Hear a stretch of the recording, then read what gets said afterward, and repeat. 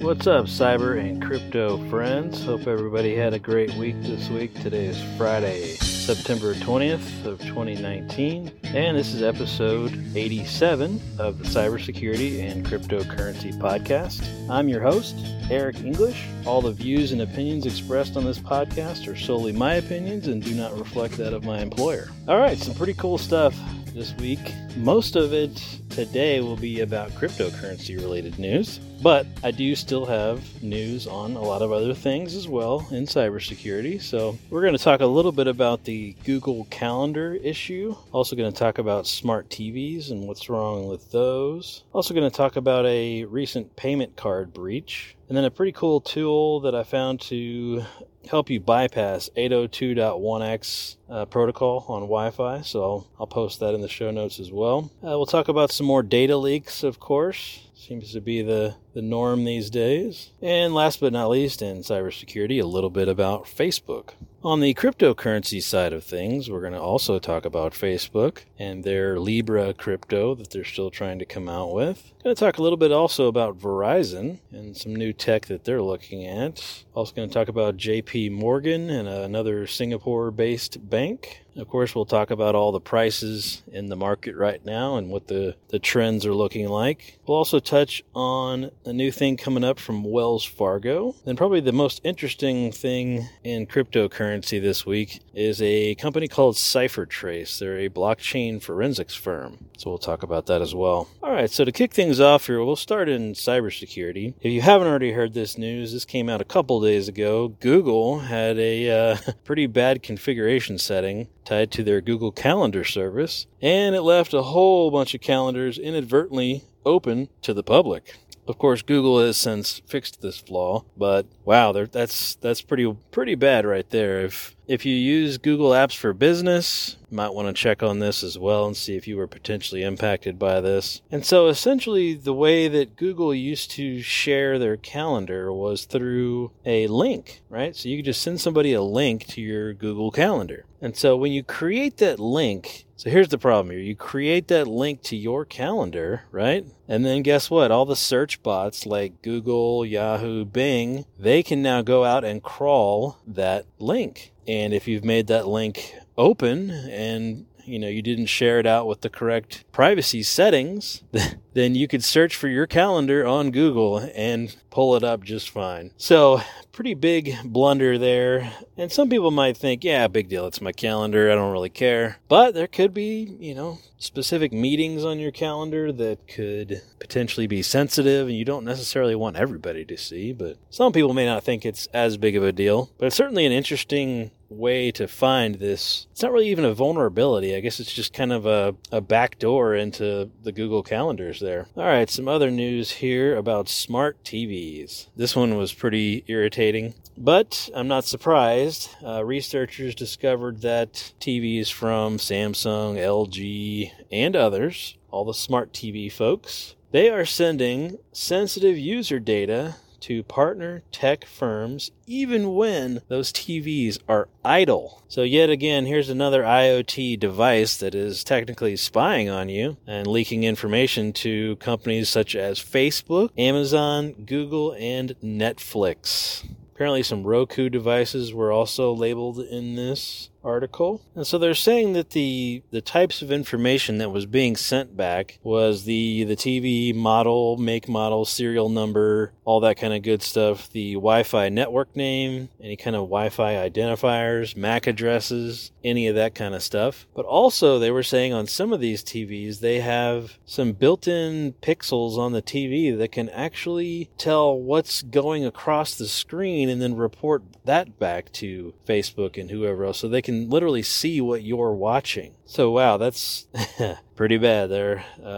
Anyway, you guys can see the whole article. I'll post it in the show notes there. But yet another privacy blunder that we all have to worry about. All right, some other news here about payment card breaches. So there was a big vulnerability in a municipality payment software. The same software that was used in a breach of hundreds of thousands of payment cards back in 2017. This same software has been targeted yet again, and it targeted 8 cities, and it's using a self-service bill-paying portal kind of thing. So when you get a speeding ticket or whatever, and you go out there to pay it yourself, this is the type of software that it uses. So the impacted towns are Deerfield Beach, Florida, Palm Bay, Florida, Milton, Florida, Coral Springs, Bakersfield, California, Pocatello, Broken Arrow, Oklahoma, and Ames, Iowa. So kind of all over the place, but a lot of that centralized there in Florida for whatever reason.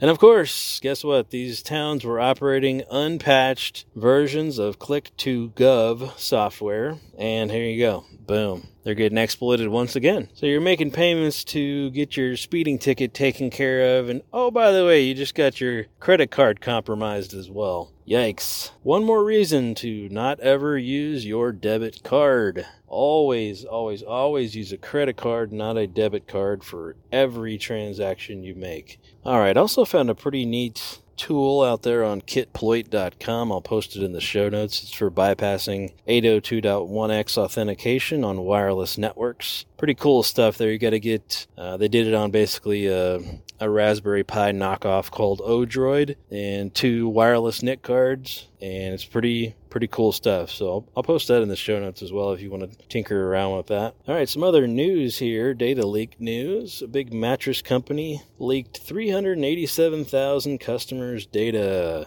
It's a Milwaukee-based mattress company called Verlo Mattress. And of course, they had a database on the internet that did not have a password on it. Oh, man. So I can only assume that it's a Mongo database or maybe a Kibana database potentially, but yet again, another data leak there. All right, some other news here about Facebook. And the only reason I'm bringing this up is because it seems like it's a repeat story, like we've heard this before from Facebook. They just came out today and said that they suspended tens of thousands of apps which were suspected of hoarding data, similar to the Cambridge Analytica stuff. Wow, they're just now decomming these apps? Tens of thousands of these apps were decommed from Facebook. Tens of thousands. And it's been this long after Cambridge Analytica that they're just now doing this. Wow. Well, I think we're a little far behind there, aren't we, Facebook? But it seems like they come out every few months and say this. Oh, we've deactivated all of these fake Facebook accounts. Oh, we got rid of all these fake apps or whatever it is, privacy-related things. It seems to be a monthly story. It just keeps repeating. But tens of thousands of apps were recently decommissioned from Facebook, so you can no longer use whatever those apps were. But of course, it was sending all kinds of private information, anything that you had in your Facebook profile, including phone number, email address, home address, who your friends are, any kind of interests, hobbies, all that stuff. Anything that's on your Facebook profile was being sent back to these app developers. So yet again, another reason to not use Facebook. I know that's not going to happen for a lot of folks, but if you do use it, just be really, really cautious. Don't put a whole lot of information out there. All right, so flipping over to cryptocurrency side of things, Facebook is also making some news on that side as well. Facebook is now pushing to launch Libra upcoming here in 2020. And apparently they're going to go ahead and release it despite all the regulators' pushback. They're like, screw it, we're going to go ahead and release it anyway. So I don't know how well that's going to go over with regulators and everybody, but I guess we'll see. Now, they didn't say exactly what month of 2020. I realize we're just a couple months away from 2020, and maybe they'll have a harder date as we approach 2020 there. But they're saying they're going to go ahead and launch in 2020. So watch that drama unfold. All right, some other crypto-related news. Verizon, the telecom giant, they recently acquired a patent to create virtual SIMs on a blockchain. So the SIM cards that go in your cell phones, Verizon wants to make these now virtual and put them on a blockchain. So that's kind of an interesting deal there. Of course, they just got the patent for it. They haven't actually rolled this out or anything like that, but certainly cool to think about there. And especially with all the SIM card hacks and whatnot that have been going on over the last month or so, the SIM swapping attacks and all that kind of stuff. Hopefully this sort of technology would prevent a lot of that stuff. All right, some other crypto news here. JP Morgan and their new blockchain payment network just onboarded its first Singapore-based bank. The Singapore bank is OCBC Bank. So JP Morgan's making quite a bit of headway on this blockchain payments space here. And what's interesting is you don't really hear much about it in the public. You don't see it if you use JP Morgan. I haven't seen it on anything that I do. I have a Chase checking account. I have not seen any of this stuff on there. So it's interesting that they're using this blockchain stuff, but the actual consumers can't use it. It's all back-end related stuff. In similar news, Wells Fargo, they're also going to come out with their new digital cash for internal transfers, and they're saying it's faster, cheaper, and definitely more efficient than SWIFT. SWIFT was kind of the go-to, and now that cryptocurrency and blockchain and all that stuff is out, Wells Fargo is going to take full advantage of that, just like JP Morgan is doing, and they're going to create their own. So the innovation lead over there at Wells Fargo said that she's going to push for this, and we're going to get it done. And it's going to be better than SWIFT. I think you're a little late to the game. JP Morgan's got you beat, but I guess we'll see there. I also saw some other news here about Coinbase. I don't think I mentioned this, but they are looking at listing 17 new digital assets on their Coinbase platform. So quite a few there that they're looking at adding.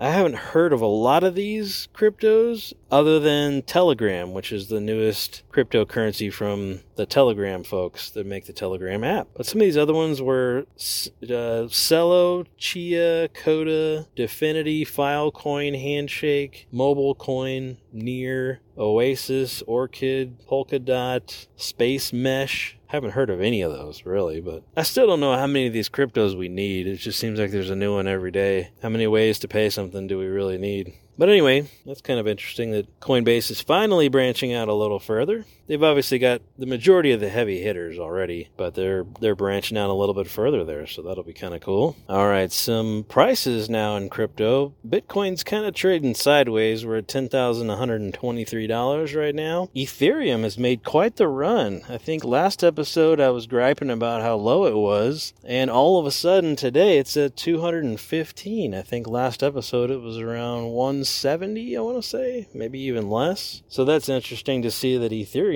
jumping back up like that. And a lot of the crypto Twitter folks are saying that Ethereum's got the bullish look that it did back in 2017. Although Bitcoin has a bear cross, apparently Ethereum now has a bullish trend, they're calling it. So interesting to see what happens there, but overall it's been good to see that Ethereum's up. Ripple also made quite the jump and then recently fell back down, but they were up to, I want to say 32 cents the other day. Now they're back down to 29 cents. So last week they were at 25, 26 cents. Still pennies, really. Bitcoin Cash is at 311, Litecoin's at 74. So I'm really curious to see how Ethereum does over the next few months, if this is really another breakout for them. Because also, too, think about this, there will be no more mining on the Bitcoin network coming up in probably, I don't know, the next 6 or 8 months. They're going to have mined all of the next batch of coins that you can possibly mine in Bitcoin. Maybe not 6 months. It might take a little longer. Nonetheless, there will be no more mining for Bitcoin. So I wonder if people look at that and think, oh, I need to switch over to Ethereum. There's really no problem if you're not mining for Bitcoin necessarily. You still need miners to process transactions. So people that have all the mining gear and whatnot will still be able to run the network and process all the transactions. They just won't be creating any new crypto.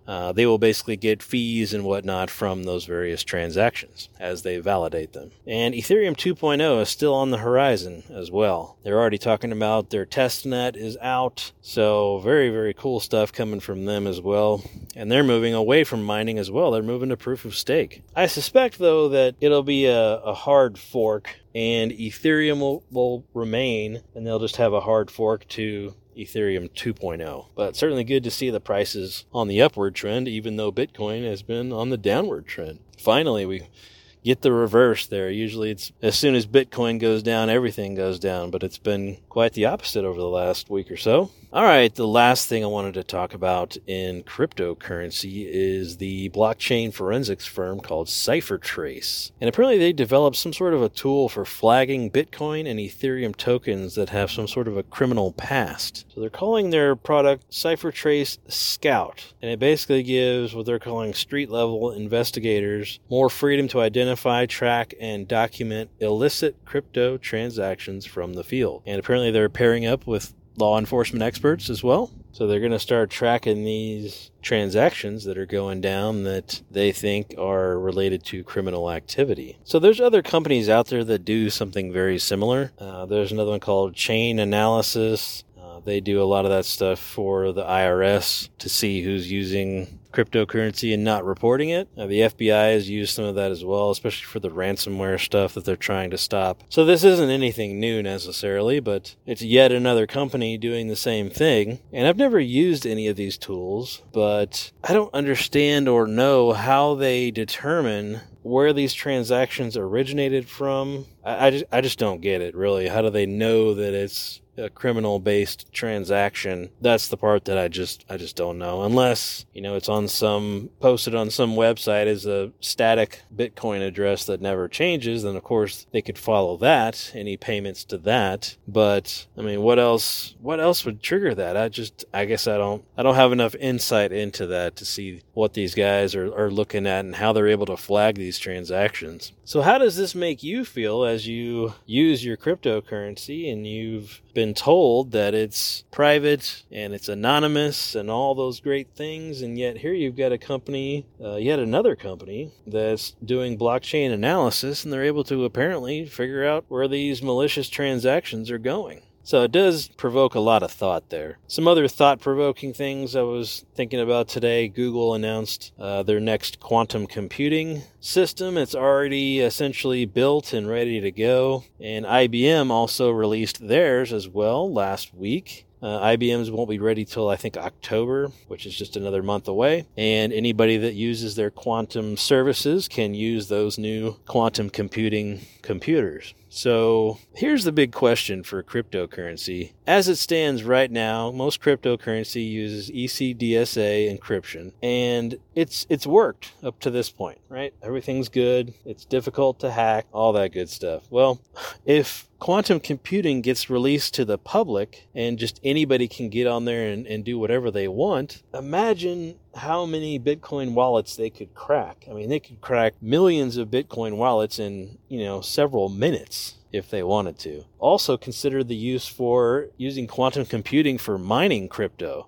Holy smokes, that would be just incredible to think about. Obviously, you'd have to have specially designed software to work with the quantum computers, and I have no clue how to even think about accomplishing that, but certainly something I've been thinking over in my head, and it kind of scares me a little bit for crypto. If they don't change their encryption algorithms here pretty soon, that's going to put an entire industry at risk, at big time risk. So hopefully Google and IBM, there's another company too that does the quantum computing that you can basically rent out for a little while. You have to have some sort of a grant or whatever from the government to even be able to touch the quantum computer. So I guess that's good. At least the government knows what's going on with it. But if that gets into the hands of the wrong person, man, we're talking crazy stuff for the Bitcoin industry or cryptocurrency industry as a whole. Pretty much every crypto out there uses ECDSA. So I've heard various people in different articles saying that they're working on the next gen cryptography that's going to be quantum proof or whatever. But think about how much change is going to happen across the cryptocurrency space to be able to change all of that encryption algorithms. There's how many cryptos are out there? There's tens of thousands, right? And if we finally do make this quantum proof encryption algorithm, all of these cryptos are going to have to update to that. That is a huge, huge undertaking, but it will definitely need to be done. And all these spin-off or forks of Bitcoin have just basically stole Bitcoin's code, labeled it something else, and sold it, right? So everybody's using ECDSA. So anyway, hopefully the quantum computing stuff doesn't get into the wrong hands, and hopefully that all stays on the up and up. But as soon as it gets to the public, man, I can't even imagine what that's going to mean for crypto. All right, folks, that's all I've got for today. If you want to follow me on Twitter, I'm at CyberCryptoGuy, at CyberCryptoGuy on Twitter. Check me out on there. I retweet a bunch of the articles we talk about here on the show. Thanks for listening and have a great weekend.